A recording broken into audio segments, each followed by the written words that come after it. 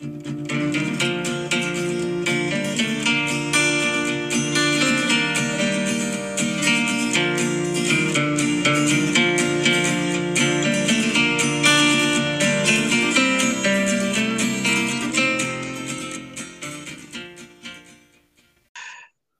to another episode of the Woods Water Mizzou podcast. I'm one of your hosts, Skeeter, and along with me, as usual, tonight are Case and Cole. How y'all doing? Good. Doing good. Howdy, y'all.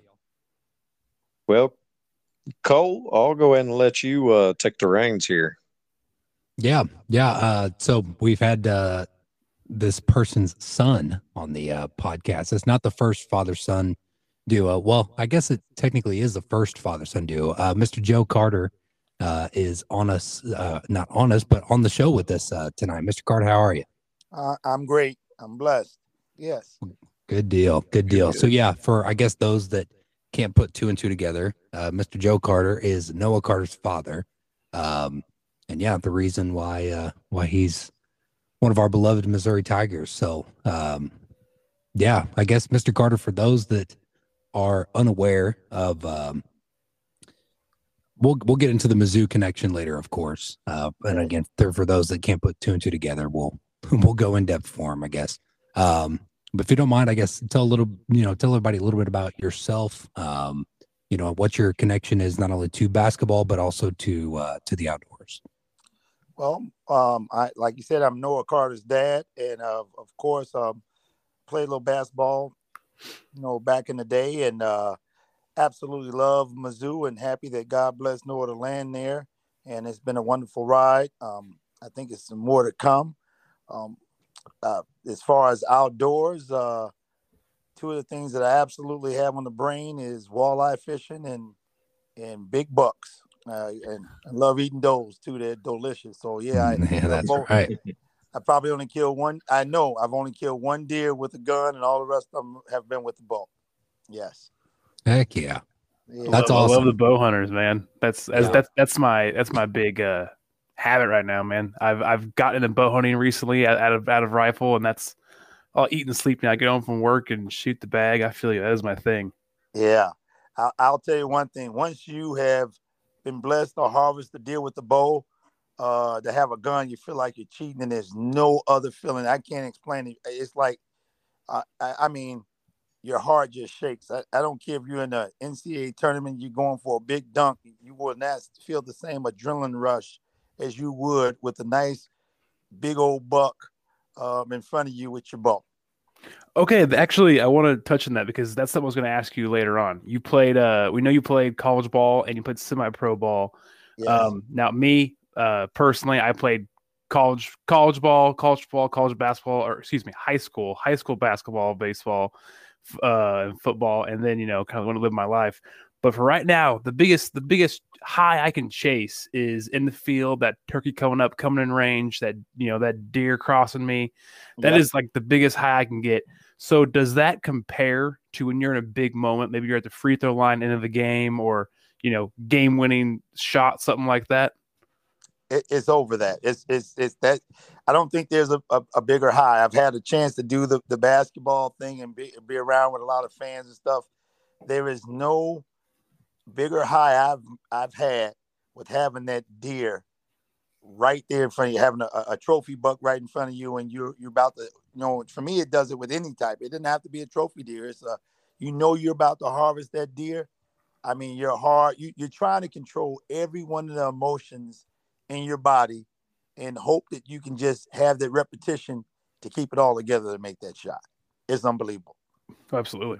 Yeah, man, that's awesome that we've had, Mr. Carter say it. We had Ty Wilmsmeyer say it. I think we've had almost every athlete that we've had on the show so far that has mentioned, that in the heat of the moment, because Mr. Carter, I don't know if you know this or not, but we're all archers, cast, and then every athlete that we've had on the show also is an archery hunter. So we all kind of have that connection. So, yeah, but that's pretty crazy to know that, in each, respective sport, the heat of the moment in bow hunting kind of eclipses and surpasses that moment in the game.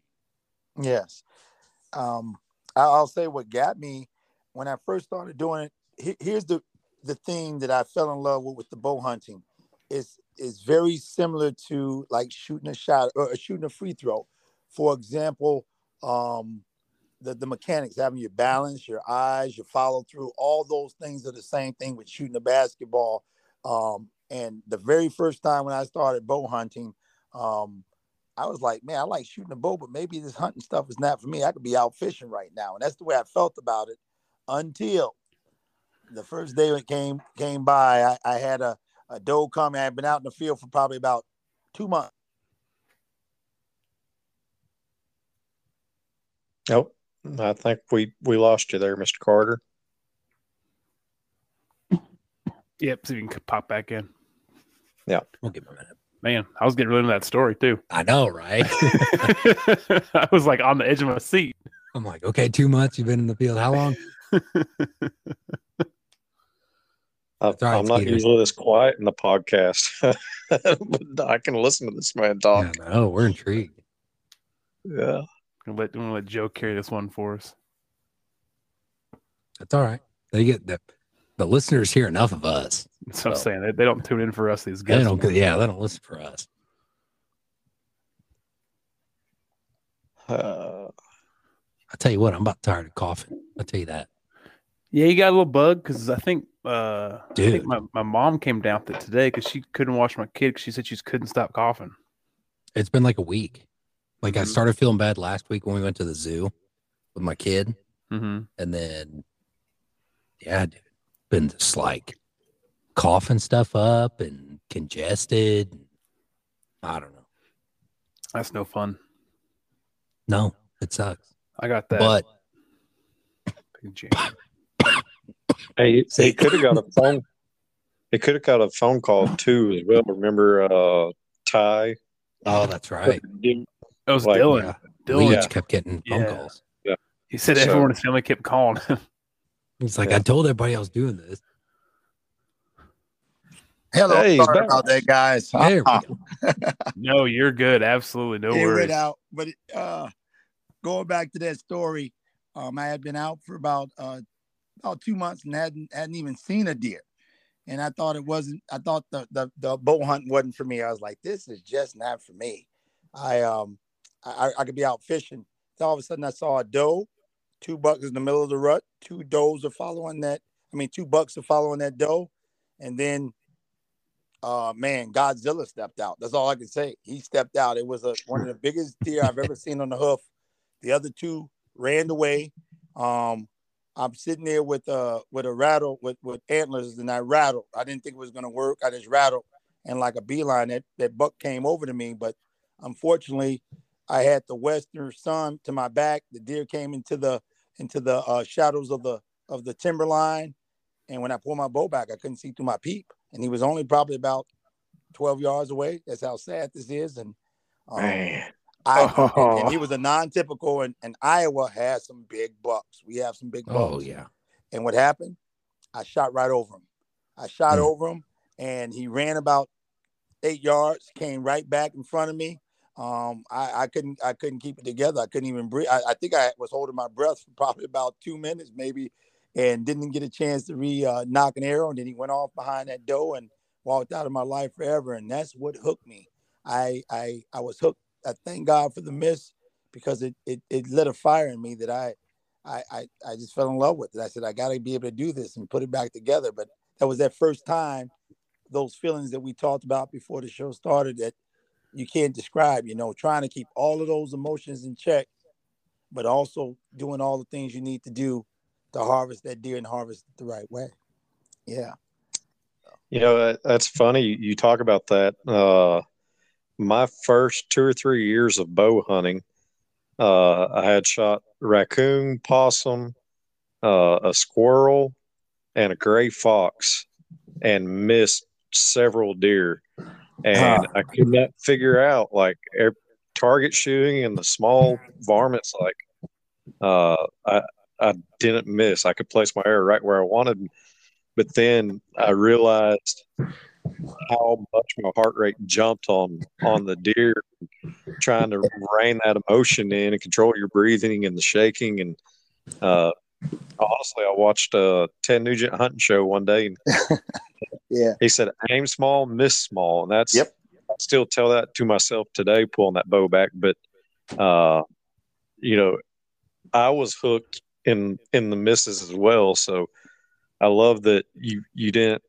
I mean, would love if you would have got the big buck, but that you got hooked without a successful hunt, as Yeah. I did.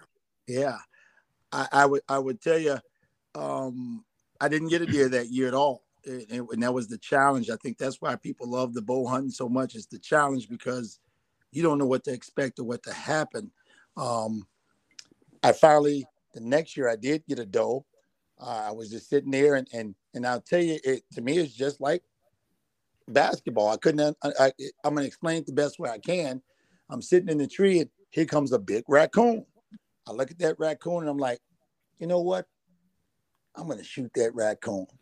And some said, nope, you're here to kill a deer. Don't shoot that raccoon. And I'm not kidding you.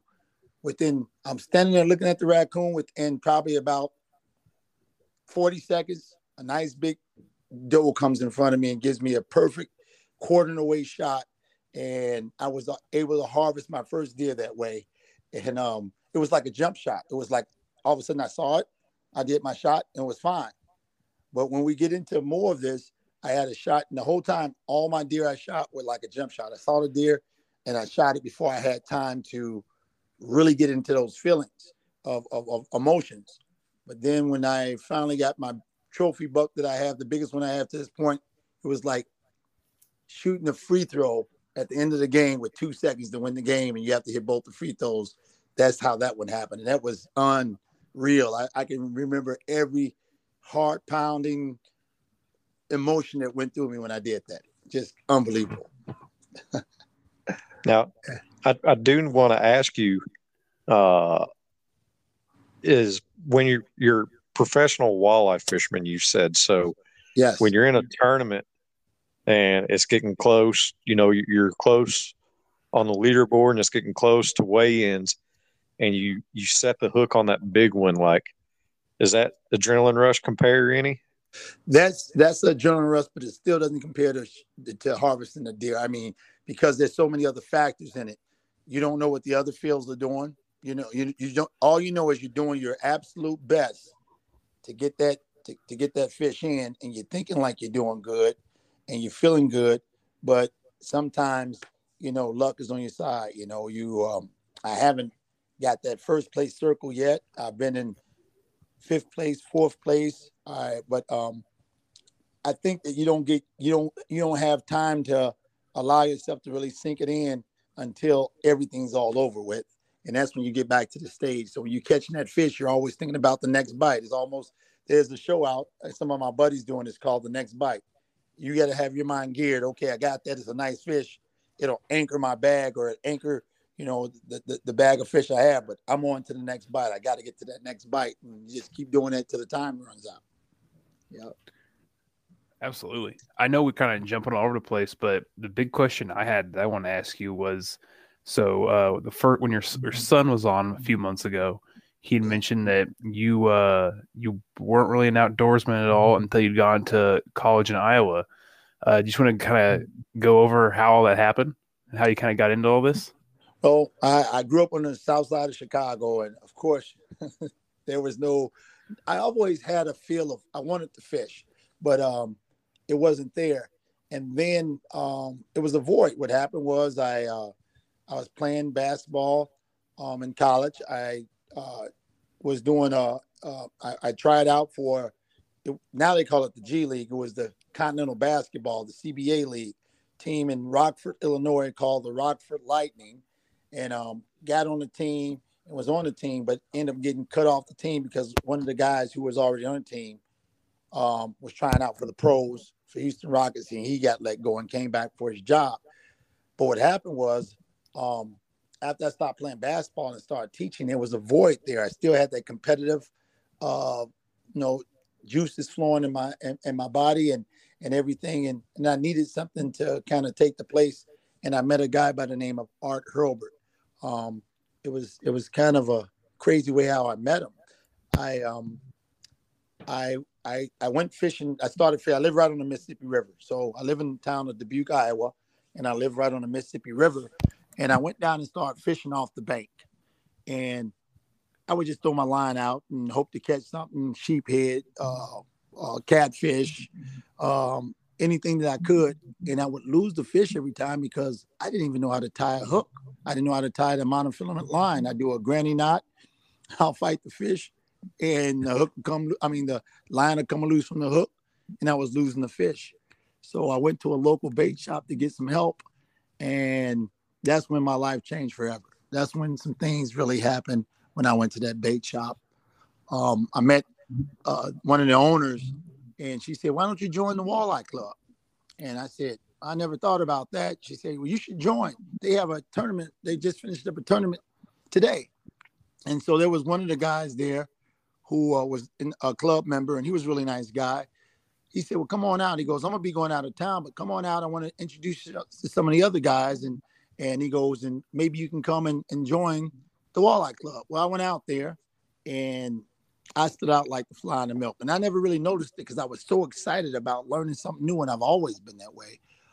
Did I forget to be nervous or scared or anything like that? And I went out there, helped the guy wipe down his boat, and then he looked at me and told me, "Hey, I don't know why Randy brought you over here to talk to me." He goes, I'm a competitive walleye fisherman, not a guide, and I won't be able to help you that much." And I felt like about big as an ant, and I felt like, wow, this is not for me. And I was going back to my car, but I was so excited I forgot my hooks and my sinkers in the bait shack, and I went back in there, and the owner's wife looked at me, and she must have read it on my face that I was disappointed somehow. And without me knowing it, she talked to a guy who was a guy named Art Hurlbert, who became like a father figure to me, but also taught me how to fish. It was a wonderful relationship. Yeah. Well, that's a good story. With you coming out of Chicago, I'm assuming, like, had you ever fished before you got to Iowa? I know you said you had the inkling to, but do you have anybody ever take you? No, not really. My dad never really took me. A couple of times we'd go to the pond and we'll try to catch something, but we couldn't.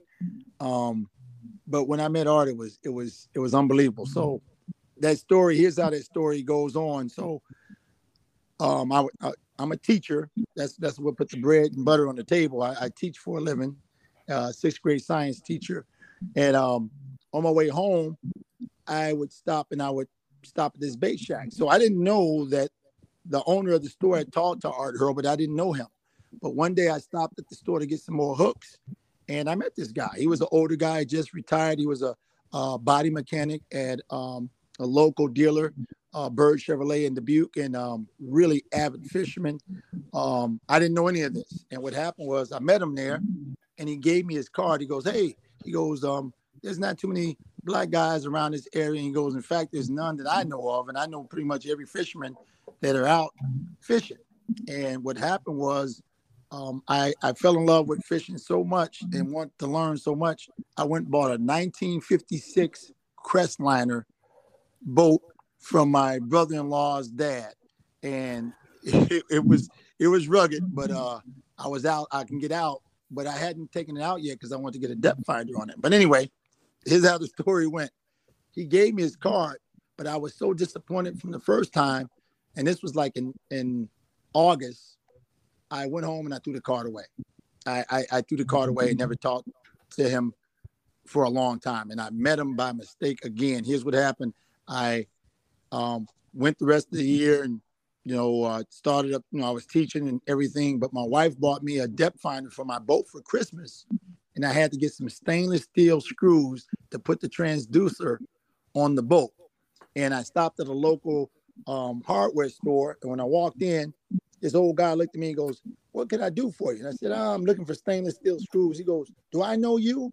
I said, "I don't think so." He goes, "What do you need stainless steel screws for?" And I told him I was putting a transducer on a boat.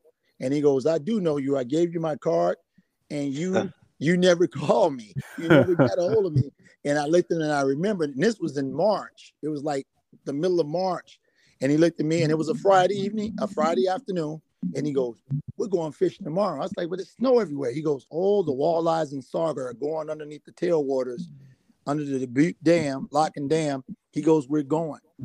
So I was so excited that I was going to go out in the boat and go out with a guy who knew what he was doing. I got everything together, went out with him Saturday morning, but it was some mistakes that I made. First, it was really cold. He comes there with a snowsuit on.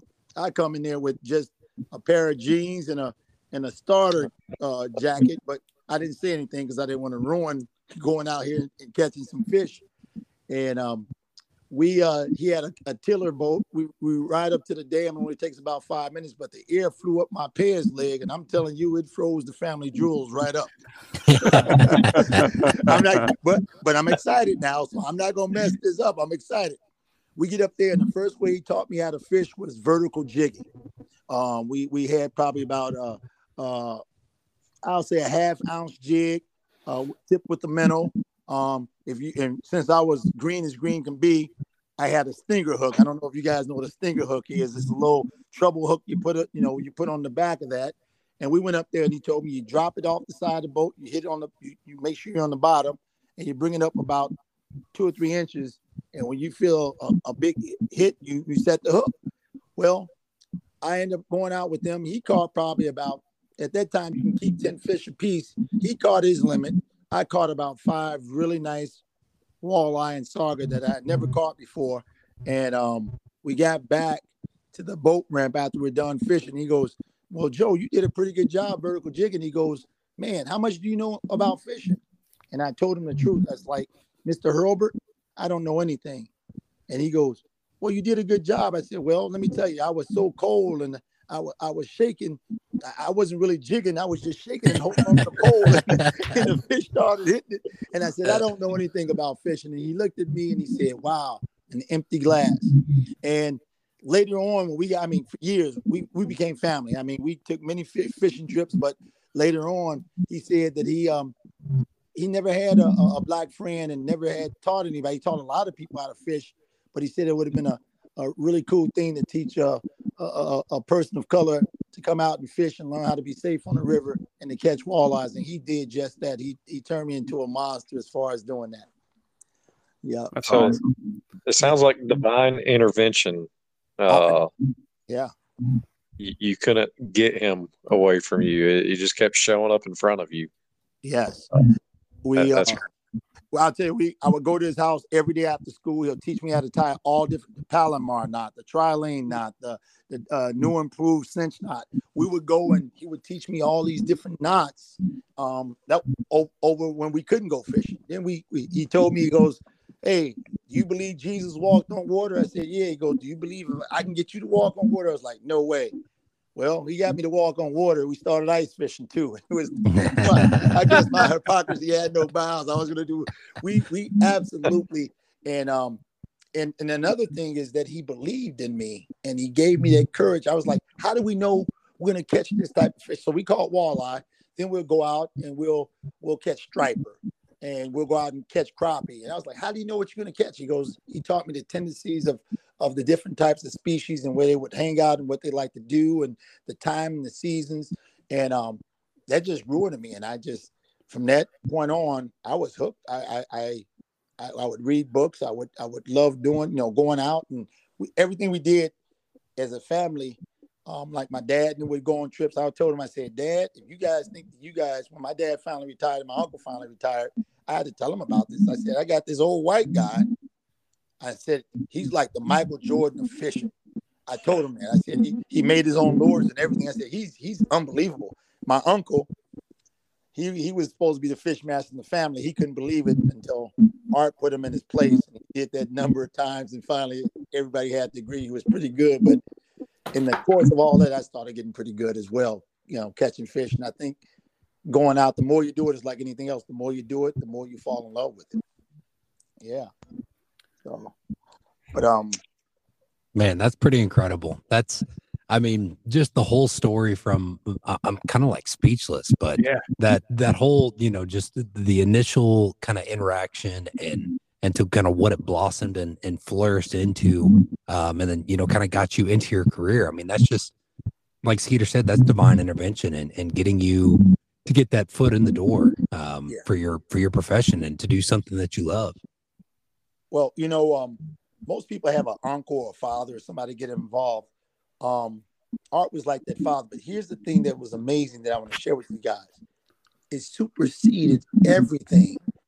We had a bond so close. It went beyond black white. It went beyond. He was older than me. I was in my late 20s, and he was retired.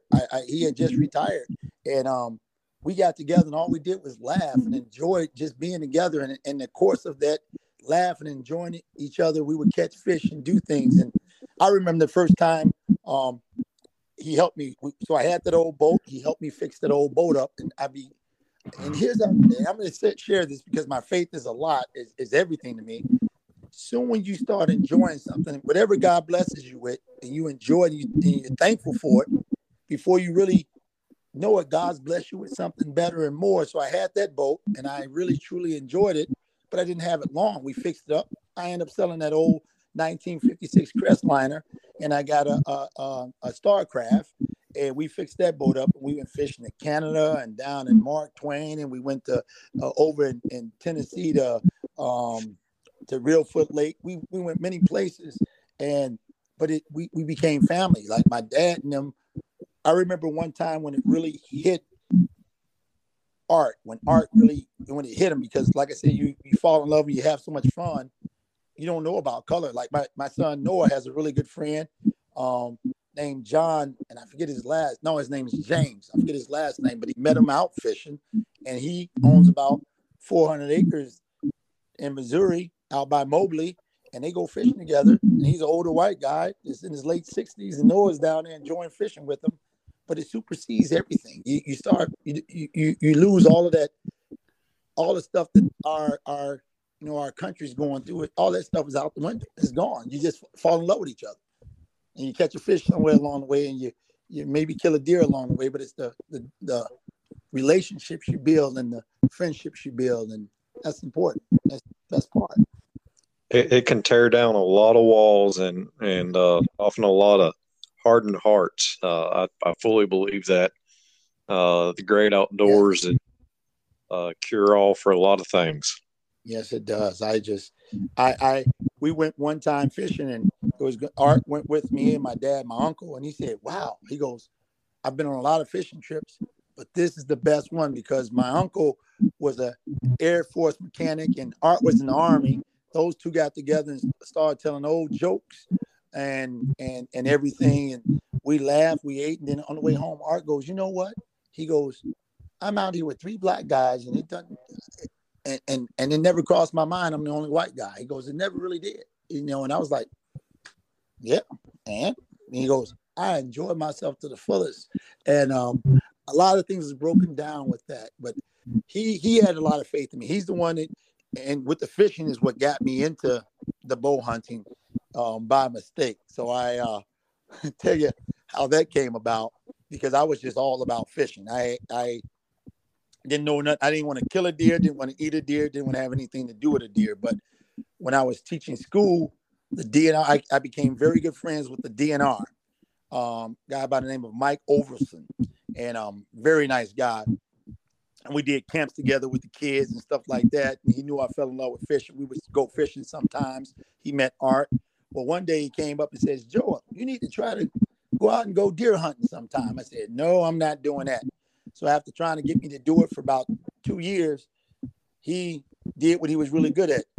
He coerced me and told a lie. He said, "If you don't go hunting," it was a late season antlerless. It was an antlerless late season gun hunt.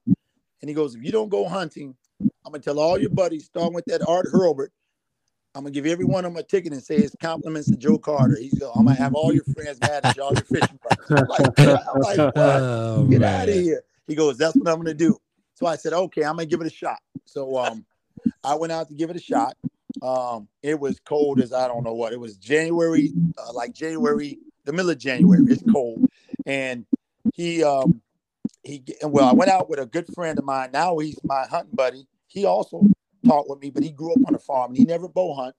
We was going out gun hunting, And what happened is we went to this one place where Mike Overson said, "You guys get out there and get set up." And he gave me this Ithaca Deer Slayer. Now this gun, I don't know if you guys ever heard of an Ithaca Deer Slayer. It has a bite to it. And I hadn't shot a shotgun, man, since my grandfather down in Mississippi. But I was gonna go out and give it a good try, and I was shocked when we got out there. We got out there really early in the morning. We got set up. I got by a fallen tree, and I was thinking my buddy Matt. He hands me his gun and he looks at me and goes, "Don't shoot me." I'm like, "I won't shoot you." And I knew these deer were going to come straight ahead. And he was off to my left. But what happened when those deer finally came, because Mike Overson came out probably about an hour after we got set up, he was like the dog and he walked. And I have never seen about 100 deer at one time with frosty breaths going up in the air, standing in front of me, and I almost froze. And I saw one that I picked out, but she was coming to my right, and I didn't choke up on that gun. I shot that Ithaca Deer Slayer. It came back, hit me right in the middle of my chest. The gun did a somersault up in the air, went nose down in the snow, about 2 foot of snow. And all I remember, my buddy Matt goes, "Don't shoot that gun." And I'm like, I wasn't. But all of a sudden, it was so many deer running around. I felt like I was a football player on a football field. I could have picked that gun up and hit like 3 or 4 deer with the butt end of that gun. And he came and got all the shells out, got all the snow out, gave me the gun back. And I still, if I was good enough, and I wasn't, I still probably could have shot a deer and could have easily got one within 30 yards. But after that gun kicked me, it hit me in the chest, I didn't want to have anything to do with the Ithaca Deer Slayer anymore. And did those two guys laugh at me? They laughed at me. And I didn't get a deer that day. So the following week, I ended up using a muzzle loader. And that my first deer I killed, the first deer I harvested was with a muzzle loader. The only deer I've ever shot with a gun was the muzzle loader. And that was a really good challenge. But also, when I went to go field dress it, first time I ever did that, that was very weird. It was strange. I don't know. All of us out here on here are hunters. Boy, my first field dress was a crash course. That's funny that you mentioned that, because I just recently got my brother-in-law into archery hunting, and he's been in it. Oh, this is going into his 2nd or 3rd year. So Matt, if you listen to this, I'm sorry for calling you out, but I got to tell the story. Yeah, he went to Mizzou. He's a Mizzou alum. And he went through, I can't remember exactly what his degree is in specifically, but he had to do some sort of like anatomy classes and things like that. So he's familiar with, the layout of not only the human body, but also, most mammals. Yeah. And so I remember the first time that he killed his first deer, he calls me and I'm super stoked for him. I was like, "All right, man, I'll head out there." And, I remember bringing headlamps and, he harvested his first deer with a bow as well, doe, on the ground. Yeah. And so I remember, showing up and I'm like, "Okay, where's she at?" And, picking up the blood trail, and we, finally recovered the deer, high five and hugging and all that stuff. And yep. Like, all right, well, I'll go back and get the knives and grab the headlamps. And I remember us, getting ready to start rolling our sleeves up. And I was like, "All right, I'll talk you through it." And he's looking at me, just like shaking his head. He's like, "I don't know what I'm doing." I was like, "No, that's okay. Like, I'm going to talk you through this." And he's like, "I can't do it, man." He's like, "I just need to see it done once first." And so I ended up field dressing his first deer for him. I don't know if this is I may be an anomaly with this, but my dad told me the first deer you ever kill, you got to take a bite out of the heart. Oh yeah, that line out of the liver. You got to take a bite of the liver is what I heard. Okay, so it was the liver for the Carters. It was the heart for the Finleys. But yeah, we took a bite out of the right there in the field. I tried to get Matt to do it, and he was like, "There's no way in hell that I'm taking a bite out of that heart." I was like, "All right, Matt, whatever, man. If you got bad luck for the rest of your life deer hunting, then that's on you." But yeah, you're exactly right. To the person that's never done a field dressing experience, that is definitely something to experience for the first time. Well, my hands were so damn cold my first time. I was happy to have my hand in a warm cavity. I'll tell you that. Yeah. But it was probably about 3 hours after I did the field dressing and they taught me through it, I threw up. I thought about it when I was nice and warm again and threw up. But here's something you can give Noah Carter a hard time about. And I think he's trying to connect. He might be trying. I think he's in here. it's Noah, called you Lady here? Papa. I am in here. Hey, There Noah. he is. What's up, man? Noah, hey, What's going tell on? him how many deer you field dressed, Noah. 0. He's killed a few deer every time. Oh, I gotta watch. He did the same thing. I gotta watch it first. I'm gonna let you do it. I'm gonna watch it one more time. So yeah, he hasn't field dressed one yet. Yeah. That's all right. That's all right. He'll get there. So I can't give you too much flack on that one. I really wasn't a hunter. My now wife started dating her as a freshman in college, and I got along with her dad real well. And he's like, "Well, let me take you out hunting. I'll go show you all this stuff." So we go turkey hunting. Love that. Then we go do deer hunting. Shoot my first deer, and he's a great guy, but he's also like a real like hands-on guy. So I didn't even get the chance to be like, "You do it." He's like, "Let me show you how it's done." So he's going through all that boom, boom, boom. You see it done, but you don't know how to do it. I get a deer on my own for the first time, and I was out there in the woods with one bloody hand, one dry hand on YouTube, trying to make sure I'm doing this right. Wow. Yeah, That's fine. Noah's on here, but I know he's probably like, oh man. He probably, Thanks, Dad. Appreciate that. I bet he's been telling stories all. I haven't told him that one story yet, but I'm about to start right now. Open up the floodgates. So one of the things that I'll tell you that and Noah knows this story all too well. He first started, he wanted to bow hunting, and he started bow hunting. I think we went 3 years with him going bow hunting and not harvesting a deer. He was probably in 6th, 7th, 8th grade and shot over a couple of deer, shot under a couple of deer. And I always told him, a good job, you did good, you got to make them stop and this, that, and the other. But one day we decided to go hunting. It's doing pre-rut. It's like right at the beginning of the rut. And we had this buck bomb. It's a aerosol can buck bomb. Mm-hmm. And they changed it. They changed the way it works. If you do it a little bit, you can do it and it'll stop. But if you push it all the way down, it locks and it keeps spraying all of this dough and estrus, dough pee out. And so we're sitting in the stand together, him and I. He's off to my right side. It's a 2-man stand. And I told him right away, I said, look, if Godzilla come out, you man down. I'm shooting a big buck. You have whatever else comes around. And I'm sitting there with that can. And about the third time I did it, I pushed it too hard. It locked. And we got dough pee all in our face. It's going all over our clothes. The only thing I can do is throw that damn can out the tree. And I throw it down. And we watched this $10 can just put a big mist in the air. And I said, hey, we'll see whatever. And this particular stand is one of our best stands. We call it the Cadillac. It's where I shot my big buck, harvest my big buck, and we're there. And I told Noah, be ready. So we both stood up. And here comes all of a sudden, here comes a nice buck, but he has a broken, his antlers broken off on one side. I said, Noah, here he comes. He's gonna come 15 yards. Be ready. I'm gonna stop him.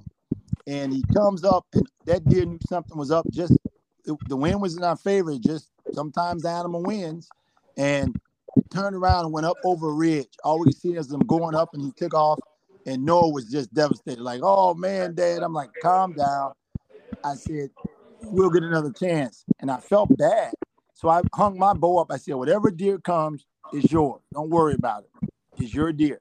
So here comes a little small yearling of probably a year-old buck, and it's young, and it comes down. I look at Noah. Noah sees it. He's ready. I said, "Don't shoot that buck." I said, "Here's about a 150 class coming behind." I said, "A really good buck is coming." That one little buck walks right past 15 yards. Here comes that 150 class buck, and I go, man, but I go real loud. I'm really too loud.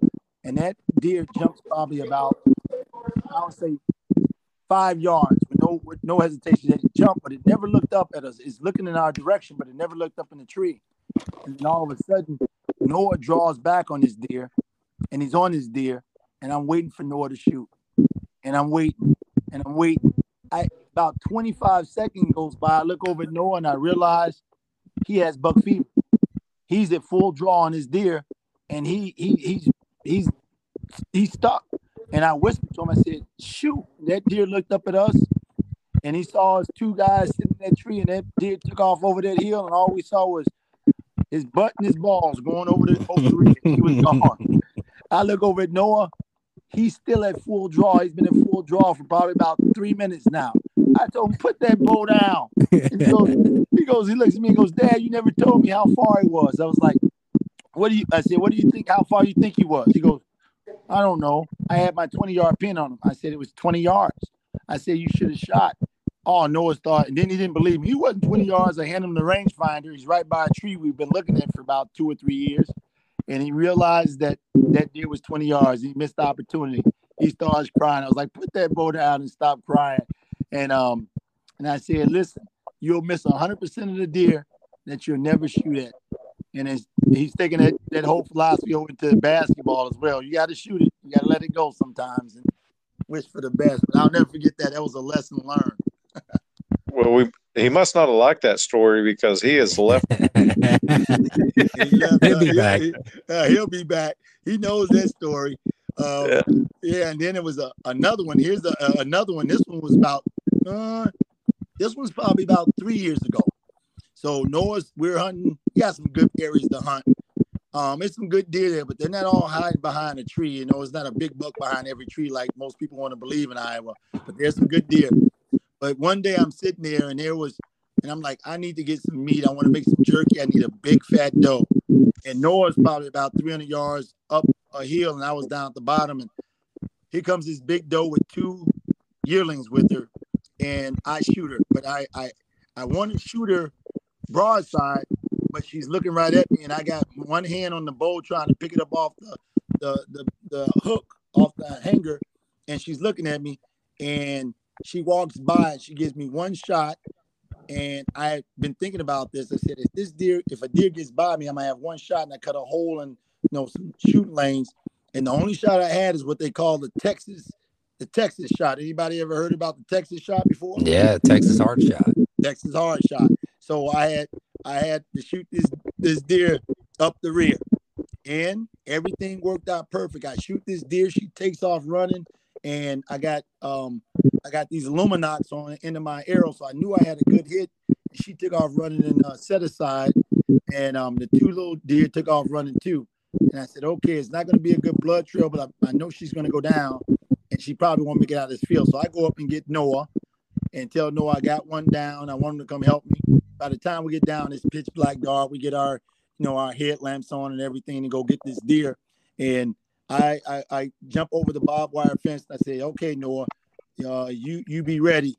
And you have your light. All of a sudden, I see my Illuminat, and I'm like, okay, that's the deer. Got to be the deer. As I start walking towards it and get my light, I hold my flashlight up over my head higher. The damn deer gets up and starts running. I'm like, oh my God, it's not down yet.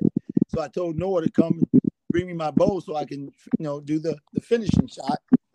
And lo and behold, she's there. I come up, I shoot her.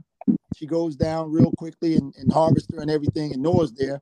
All of a sudden, the light that Noah's holding behind me is going all over the place. It's up in the sky. It's all on the ground. It's by my ankles. It's everywhere. I'm looking back, and Noah's looking like he's about to pass out.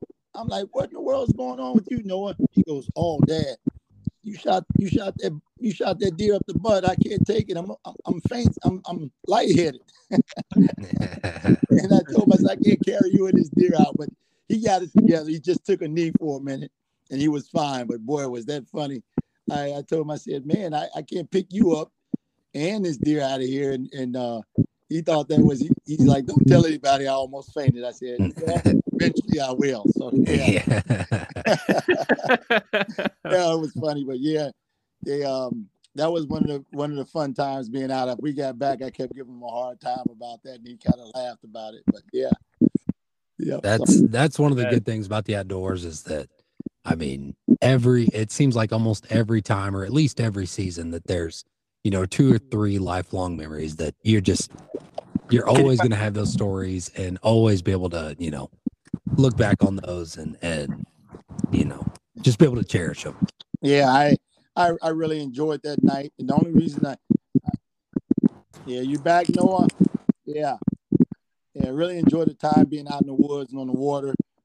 Just like I said, it's been an unbelievable ride for me. And will Noah eventually be better than me? He was born into this stuff. It was like, like that old saying, he didn't. I kind of like inherit the dart. He was born in it. He was born into it. He was a baby. He was out in the boat, and ever since he can walk, he was out in the woods with me. Yeah, absolutely. Hey, can you guys hear me? Yes, Yes, sir. sir. Now, My bad. Yeah, It said I was in here the whole time, but you guys just must not have been able to hear me. But I had to go back to that last story he was telling, because he makes it seem like I was just like I didn't want to be out there, and I've never seen that stuff before. I mean, I feel like we've all had to take a knee, right? Like I just seen some messed up stuff. I had to take a knee. Hey, it's all good. It's understandable. It's understandable. Yeah, I just thought that. I mean, he's killed it. It was like he was a big man like he is now. It just caught me by surprise. I saw the light going. I didn't know if some coyote grabbed him or what, but he was going down. Yeah. Floor is yours if you have a story you want to throw back on your dad there, on Mr. Joe. Shoot, there's a lot of stories I wish I could tell. I'm trying to remember the best ones. There's always a story with Joe Carter. Man, I can't think of one specific one, to be honest with you. Oh, I can tell you one that you want to tell. Which one? With you and Danny in that 34-inch walleye.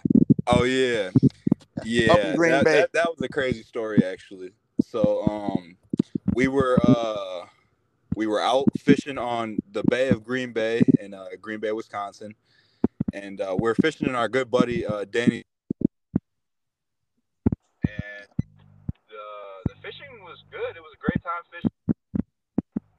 Everything was going well, and we were out fishing by this place called Green Island, and we got a great fish on. Danny's reeling it in. Joe's got the net. I'm there for support because I ain't got a job to do because we're out planer board fishing, and so Danny has this really good fish on, and we're reeling it in, and Dad's back there about to net it, and he nets it. So me and Danny start celebrating. We're like, man, we knew it was a big fish, and we could see that Joe netted it and everything, and so we're celebrating. All of a sudden, we turn around and we see Dad's going to like reach for the water. So I'm like, what's going on? And all of a sudden, he looks at us. He's like, it's gone. And we're confused because we're like, what do you mean it's gone?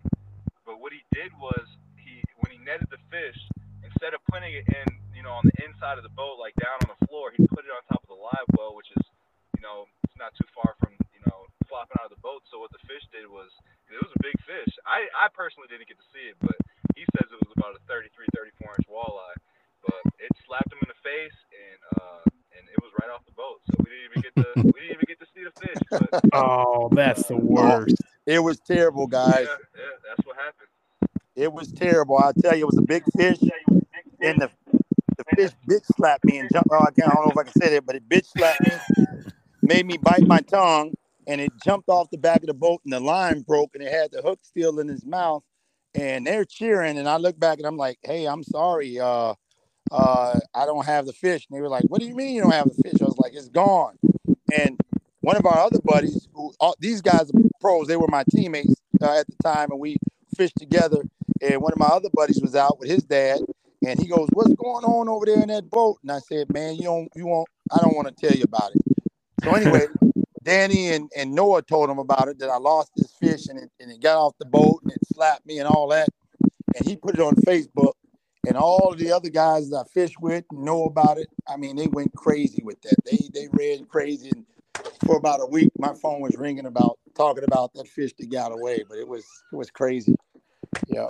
Did it take your net too? Your hoop No, net? So what happened, like Noah said, I netted the fish. I actually got it in the boat and put it up, and I set it on the back. I fish out of it's called a six fisherman series. It's a Ranger, and the back live well's in the back, and it's like a deck you can stand on. And it just, when I went to go grab the fish, it flopped and it hit me under the chin, and I ended up biting my tongue. And at that point in time, I realized I was in trouble. That's when I realized I was in some trouble. So I tried to corral the fish and kind of pull it to the floor, and it flipped again and broke off and just slid off the boat and was gone. And they couldn't see it because I was on my knees, and they were behind me, looking at my back, and they were all high fiving and hugging. And when I told them that fish was gone, oh, it was a sad day in that boat. It went the joy sucked right out of that boat. Oh, I bet. I mean, cuss. We laugh about it now, but it was the closest I've ever got to that fish. I've caught a 32 incher, but I've never got a chance to get a fish like that again. So, that's heartbreaking.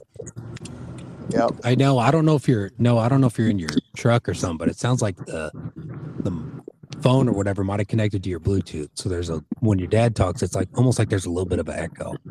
Okay. I don't know if Skeeter will be able to cut it out, but my this bad. part at least. Yeah, we just got done with our banquet, so my bad. That's why. No, you're good, man. You're good.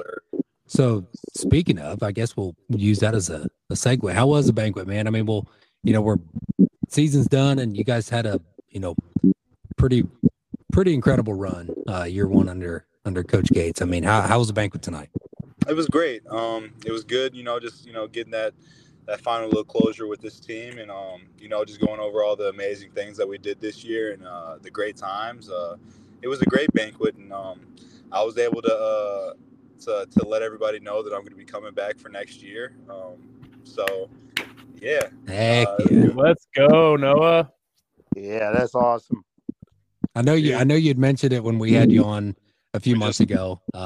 We cut that out of the audio, but we obviously wanted you to be the one to be able to announce that decision. So we're stoked, man. We're very, very happy that you're gonna be a Tiger for another year. Yeah. We lost. We lost my game, but that's all right. That's all right. Hey, I'll tell you, I'm excited about it too. I mean, with some decisions that he said, hey, I want to come back for another year. Mizzou has been a very nice place, and I'll tell you this much. Noah has a whole lot more in that tank that he can give. I know everybody has roles on that team, and he had a highlight film out, and I watched that, and I'm like, wow, that all happened in 1 year, just the whole team. I got a chance to go down to Nashville. That was a lot of fun, and I got a chance to go out to Sacramento, California. That was amazing too. Yeah, I bet. Yeah.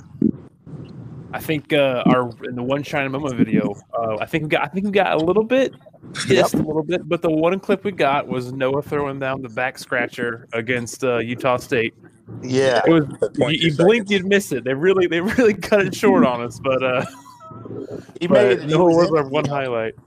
Yeah, remember look how many kids didn't make it in there. So I was like, it was fast, but he was in there. Yeah. Did you guys make it to many games this year?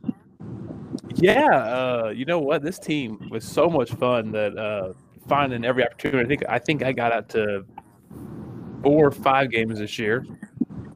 Yeah, I was at let's see, I was at the home opener. I think I went to 8 or 10 games this year. So yeah, I made a connection over the summer with Coach Gates, Coach CY, Coach Goldstein.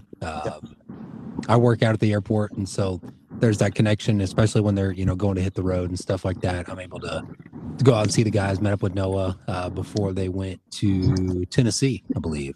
Cool. So yeah, it was good to get to see them and go to see the team off. Went to see them off before they went to Nashville as well, and just this team and the staff has just been night and day difference. Not only within the involvement within the university, the community outreach, it's been phenomenal. This team's great. I got a chance. I got a chance to take pictures at that very first home opener and like the first 2 or 3 games, and to see all of the empty seats. But by the end of the year, some of those pictures, now the seat it was empty. It was sold out crowds, and I was like, wow, that's just amazing. Jam-packed house.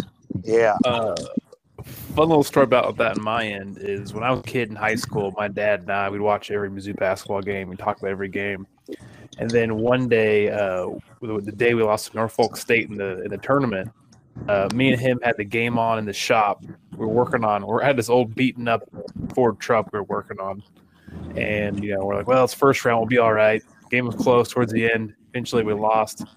And my dad took a torque wrench and whipped it out the bay doors into the woods and said, I'm never watching an effing Mizzou basketball game again. And he had not until I got over to my house, made dinner, and that Tennessee game where Goldstein hit the game-winning shot. That was the first game he watched since then. And from then forward, he was like, man, love Tigers. This is great. It's a good-looking team. So shout out to everyone on the team for getting my dad back into watching basketball. I really enjoyed that. Awesome, man. That is awesome. Hey, I'll tell you, when they played against them down there at the SEC tournament down in Nashville, I mean, they really did a good job and put it to them. I was like, wow, because Tennessee, they're no slouch. That's a good team, Yeah, and to beat them twice, I mean, I think there were a lot of people that thought the game at TBA when Golston hit the game winner, they were like, oh, game winner is a fluke game. But then to go back into under the circumstances in the SEC tournament to play them, get the double bye, and then play them in that semifinal game, that really kind of, I guess, set it in stone, for this team that, hey, they came to play for sure. And I'll tell you, the first time they played Tennessee, they were whooping the hell out of them. They had, and I will tell you this, Tennessee had a little home cooking going on with the refs because they had them down by like 17 points. And the second half, Tennessee just kept going to the line and kept getting to that free throw line, stopping the clock and getting some shots in. But yeah, they were handling them, and thank God that that Golston hit that three. Boy, that was awesome. I agree. There was a lot of home cooking there in that second half for Tennessee, but I'm obviously pretty biased towards the black and gold. I think we all are. So yeah, I'll tell you something that was funny. Coach Gates' wife now, she's hooked on walleye. On my cooking of fish. I've done 2 fish dinners for the basketball team. The first time when I told Coach Gates I was going to do it, it was right before the season started, and he didn't believe I had enough fish to feed all the guys and all the coaches and everybody. But God bless me to be able to get some fish like that and have some buddies that fish. But they really love it. I know his wife is one of the ones who always asks me. And I did when the very last game after their senior night, I did a fish fry for him as well. Yep, that's cool. Yeah, man, that's a good dad to have on the roster there. That's right. Good time. I mean, good eating and listen for sure. And this is something I love to do. We get together and we go fishing, do some crappie fishing or some walleye fishing. And I'm coming down there. I'll be, Noah has his boat, but I want to come down with mine. And we got a couple of good places all the way around. We can go to Mark Twain or we can go down to Ozarks. But there's some good places to pull some fish out, some water. I like to, I got photos I can show you. I got more photos in my phone of us holding fish as much as Noah with basketballs or my daughter with volleyball. It's just amazing. I'm sitting right now in my den and I got my 4 big bucks right here on the wall, and I just love sitting down and watching Mizzou basketball or whatever sport I'm watching and sitting there like, wow, that happened, and and this happened, and been a lot of fun. I don't have a really big den, but I've learned how to get deer up and around. My wife thought she had me beat because I had no more wall space, but I went out and found a nice cedar tree, and I got that sucker mounted up down here, and I got a nice buck. My last buck, I have 12 pointers sitting right now. There you go. That's an art right there, is getting more bucks on a wall, finding more space for bucks. Absolutely. Oh, yeah. My biggest one though is the first big buck I ever got is my biggest one. It's a 171 and an eighth, and it is that deer was amazing. Like I tell you, that was the deer I always shot. Like I said, most time when I shot a deer, it was just like a reaction shot. But with this big one, that whole year I kind of had a feeling like, what if I see a deer and know that it's a big trophy deer, and I keep it together to be able to shoot him. And I saw this deer about 45 minutes before I got the shot. And let me tell you, when I tell you I could actually hear my heart, my ears, and one of the things I'll tell you with the bow hunt, those deer, like, if you ever been in a classroom, and somebody's staring at you, you can feel that. You kind of look at them, and like you're in your car and somebody's staring at you, you kind of look over, you can feel that. the deer have that on like 100. They can tell that. So I'm always sitting there with my eyes kind of half closed, and I see a deer and don't look at them directly. I look at them out of my peripheral vision until it's time for me to get ready to draw on them. And I'm sitting up there with my eyes half closed. This deer looked at me for about 2 minutes, and I was at the point where I didn't know if I was just going to scream or what was going to happen. But out of all the things that ended up happening, I was able to harvest this beautiful buck, one of the biggest ones around in this area. And boy, did I get a whole lot of flack from my neighbors, because I live in an area where I stand out like the fly in the milk. And they were like, all okay. It was like a tailgate in my backyard the next day to see this buck. And it was an amazing story. I shot it and thought I had it. But when I went down, there wasn't a drop of blood on my arrow at all. And I'm like, and I started to walk like where the area where I saw the deer run, but I ended up going back to my truck with my buddy, and it was about a 25-minute walk back to my truck. And I told him I was crying. I was a grown man and almost in tears, kind of like trying to catch my breath and walking at it like, how could I miss that shot, But I spined it. I spined the deer, and I ended up getting that deer, and the rest is history. That was unbelievable. That hunt will be with me. When I go to glory, I'll still remember that hunt. Put it like that. That's right. But yeah, I'm looking forward to meeting you guys and shaking your hand, and it's awesome to know that I'm gonna be down here a whole nother season watching Mizzou basketball, and this time I believe not only would they get in the tournament again, but they're gonna go a long ways. Or make a little noise. Yep, I believe it too. Cool. I wanted to ask you real quick. You being a professional fisherman and you fish a lot of tournaments. What is your take on the cheating scandal that happened last year that made national? Wow. I'll tell you this right now. That was terrible. And I know those guys, and I know those guys not very well, but I fished against them. And they walked around like they were the just big time fishermen and lied all the time. But that wasn't the first time they had did something like that. Unfortunately for the sport of walleye fishing, to get on to be in the spotlight, it was a negative way with those guys cheating, putting lead in those fish, and they had been doing it for quite a while. They knew what they were doing, putting fillets in there so you couldn't hear the weights clank together and stuff like that. It really hurt a lot of people because they had been doing it for a while and won money, and everything doing something like that. So that was pretty tough to take. That was over in Lake Erie, and that's the mecca of walleye fishing. I love going to Lake Erie, but those guys really put a bad spotlight on the sport cheating like that. Yeah. Absolutely. I mean, fishing doesn't get very much TV time, and as much TV time as that got, that was very negative image on the sport and hobby itself. But glad we have men like you out there in the field and the waters that go about it the right way. And I don't think just the hour we've been talking to you, I don't think anybody can meet you and not like you and not feel like they've got a friend.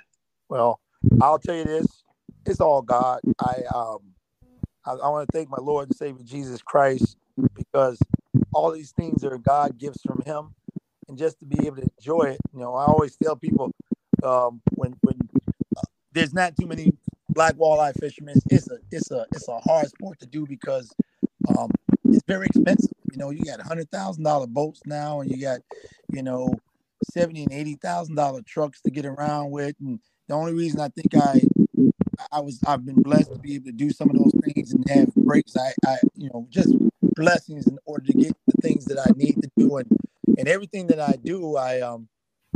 If I have a penny or a dime or pop cans that I take in, I've taken in junk to go fishing. I've taken in old washers and dryers and refrigerators to do it, but it's all worth it, and I enjoy it so much. But yeah, once and sharing it, just sharing it is, you have something to eat. I always joke around with people and tell them, hey, I didn't take up golf or a sport like that because I had to feed my kids. If you ever seen Noah, he's a big boy, and my other son's big, so I had to supplement meals somehow, and it was fun to do that, But I'm really blessed. It's just God's blessing to get out in God's great creation and to have fun. And one of the things it never crossed my mind to cheat because you don't want to live a lie. You go out and do your best, and for me, here's where I've won so much: the friendships that I've had, the camaraderie. Like right now, we're like in a fraternity. We all bow hunt. It's like we have a special bond, and we all can relate to what we do and what we talk about. I look forward to getting in a boat with you. Those things you just can't. You just can't. You can't be thankful enough for those things because they can be taken away at a moment's notice, and if you don't respect it and keep doing it the right way. Absolutely. Yeah. But I'm happy that, like my son, one of the things that Noah was really nervous about when he was going to put himself in the portal, he loves to fish and to hunt. And he was like, I don't want to be too far from home, but God has blessed him to have even just as good, if not, better opportunities of hunting and fishing and doing that, and at a school that he can thrive and one of the best, and SEC is probably one of the best conferences in the country, and playing against some of the best basketball players and going out there and doing that has just been an absolute blessing. And from to meet guys like you guys and have the same passions, Mizzou and fishing and hunting. Wow, that's God has his fingerprints all over it. That's all I can say. It's the best of all worlds. Absolutely. Yeah. So, but we're going to get together for sure. Like I'll be down Friday with this boat. We'll get together and like I said, show you pictures. We can talk a little bit more about fishing. When we go fishing now, we got to get together and we got to cook and eat some fish too now. So That's right. That's the fun part, right? Yeah, that's the fun part. Sit back and enjoy. I like to meet your dad and shake his hand too about Mizzou and all that, and hopefully having some good support and a lot of fun. Absolutely. Yeah, actually, I'll kind of mention. I mentioned this to Skeeter and Case. One of the things that my dad's a Mizzou alum. My dad's a retired fisheries biologist with U.S. Fish and Wildlife Service. And so, yeah, so one thing that we're wanting to do is either during turkey season or maybe even after, maybe kind of get into May. All the athletes and obviously, Mr. Carter, you are more than welcome to come down. We're going to host a wild game cookout in my dad's shop on the east side of Columbia. Okay. Have all the student athletes over. We've had, basketball, baseball, softball, football, working on wrestling, but anyone that we've had on the podcast that, has a connection to the outdoors, not only just as a thank you, but, like that camaraderie and that, fellowship that you mentioned earlier, that's this, the athletic side, but also the outdoor side creates just such a bond. And that's one thing that we just want to kind of wrap everything up with. So once we get a date for that, I will definitely shoot it over to you, and we'd love to have you down. I'm all in. I have a tournament coming up in a couple of weeks here. I'll be going over to Detroit, fishing the Detroit River in Erie. Kind of got a game plan with that. I don't want to talk about it too much, but I can come back and tell you about that. But here's the deal. When I'm there fishing for about a week, I always keep walleye. I'll keep some, and I'll come, and not only will I come and enjoy that, but I'll also come and help out. I'll bring some fish and cook some fish too. You bet. Yep. Cool. And then now Noah's coming back. We know that now. The next time we have a fish fry right there at the stadium, at the basketball facility, I like for you guys to come. It's more likely to be either the day before a game or after a game, or something like that. Yeah, that'd be great. Love you guys. One of the good things about it is, like when they had their last home game and it was senior night, I told them, I said, here's the deal. I'm gonna do a fish fry, but if you guys, you can't lose. You just can't lose. It won't work if you lose. And it was like, okay, and they got that win, so that motivated them. I was like, I'm not cooking fish if you guys are losing. I won't have the spirit to do it. And they pulled that win out, and boy, I cooked the fish, and we had a good time there. Now, before we let you get out of here, Noah, when he was on beginning of the basketball season, I believe he said everybody on the team had been on his boat other than the Brown brothers and Coach Gates. Do you have an update on that? I know Coach Gates is scared to get in the boat, but he's been on a boat before. He likes to fish. But I think that over the summertime, Coach Gates and I are going to get out fishing. That's one of the things that's going to happen. That's awesome. So get him out. He has a goal. He wants to catch a fish in every body of water that he's next to. Even the Missouri meeting Coach Gates was an act of God almost. I met him in Detroit when I was doing a tournament last year in Detroit, and we were talking about a little bit of fishing. But yeah, I would love to get together and the Brown brothers. I don't think they've been in the boat yet. I don't know. I think Caleb and they'll eat the hell out of some fish, though. I'll tell you that much. But I don't know if they've been in the boat. But all the rest of them, I know Chameleon. Chameleon's been out fishing with Noah. I think that Francois has been out with them. I think that Nick Honor's been out with them. Quite a few of them. Maybe Golston. I think Golston's been out with them. But once they go, they're hooked. So once they go and know it's safe and they feel good, they're hooked. They want to go again. So yeah, that's right.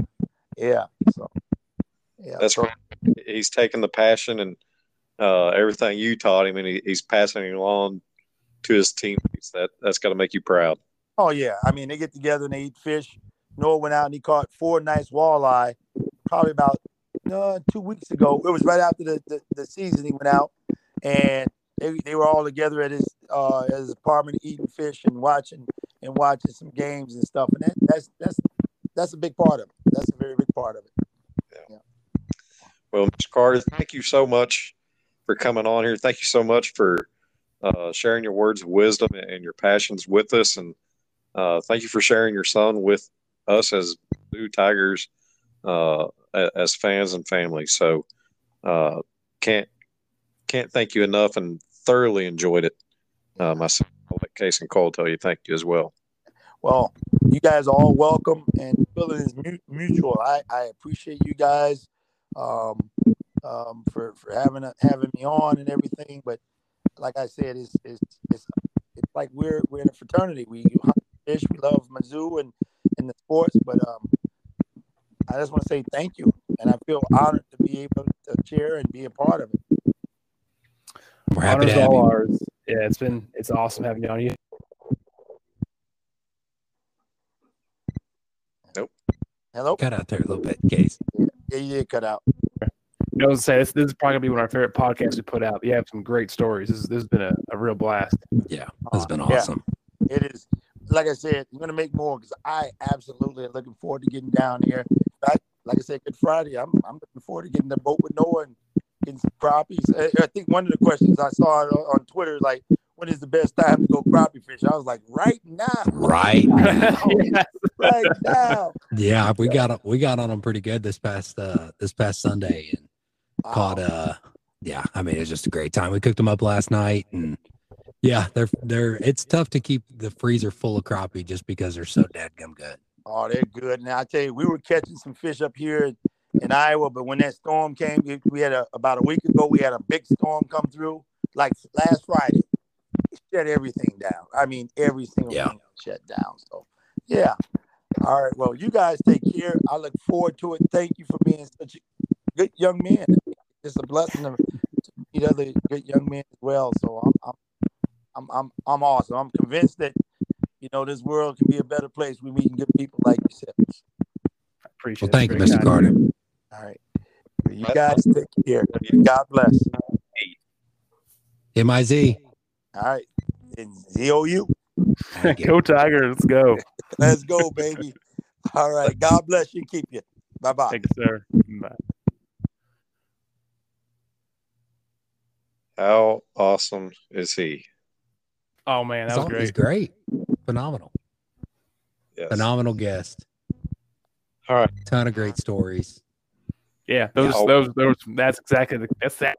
I've been wanting since we started this thing. I just want some just real in depth good stories like that. And he was full of them. He was great. Yeah. If you don't like this podcast, well, I don't know what to tell you. Yes, that's what it's all about right there.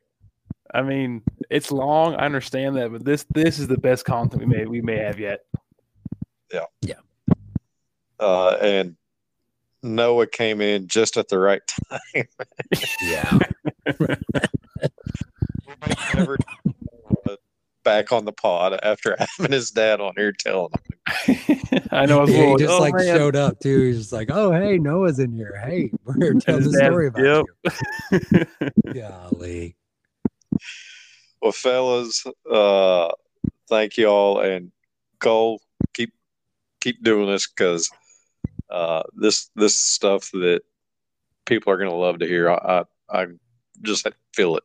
Just know I will. If I can link up with them before I go to work Friday, I definitely will, and we'll get a picture posted with the Carters. Absolutely. So cool. Well, thank you all, and have a good night, and happy Easter, and MIZ. ZOU. Go Tigers. Y'all take care.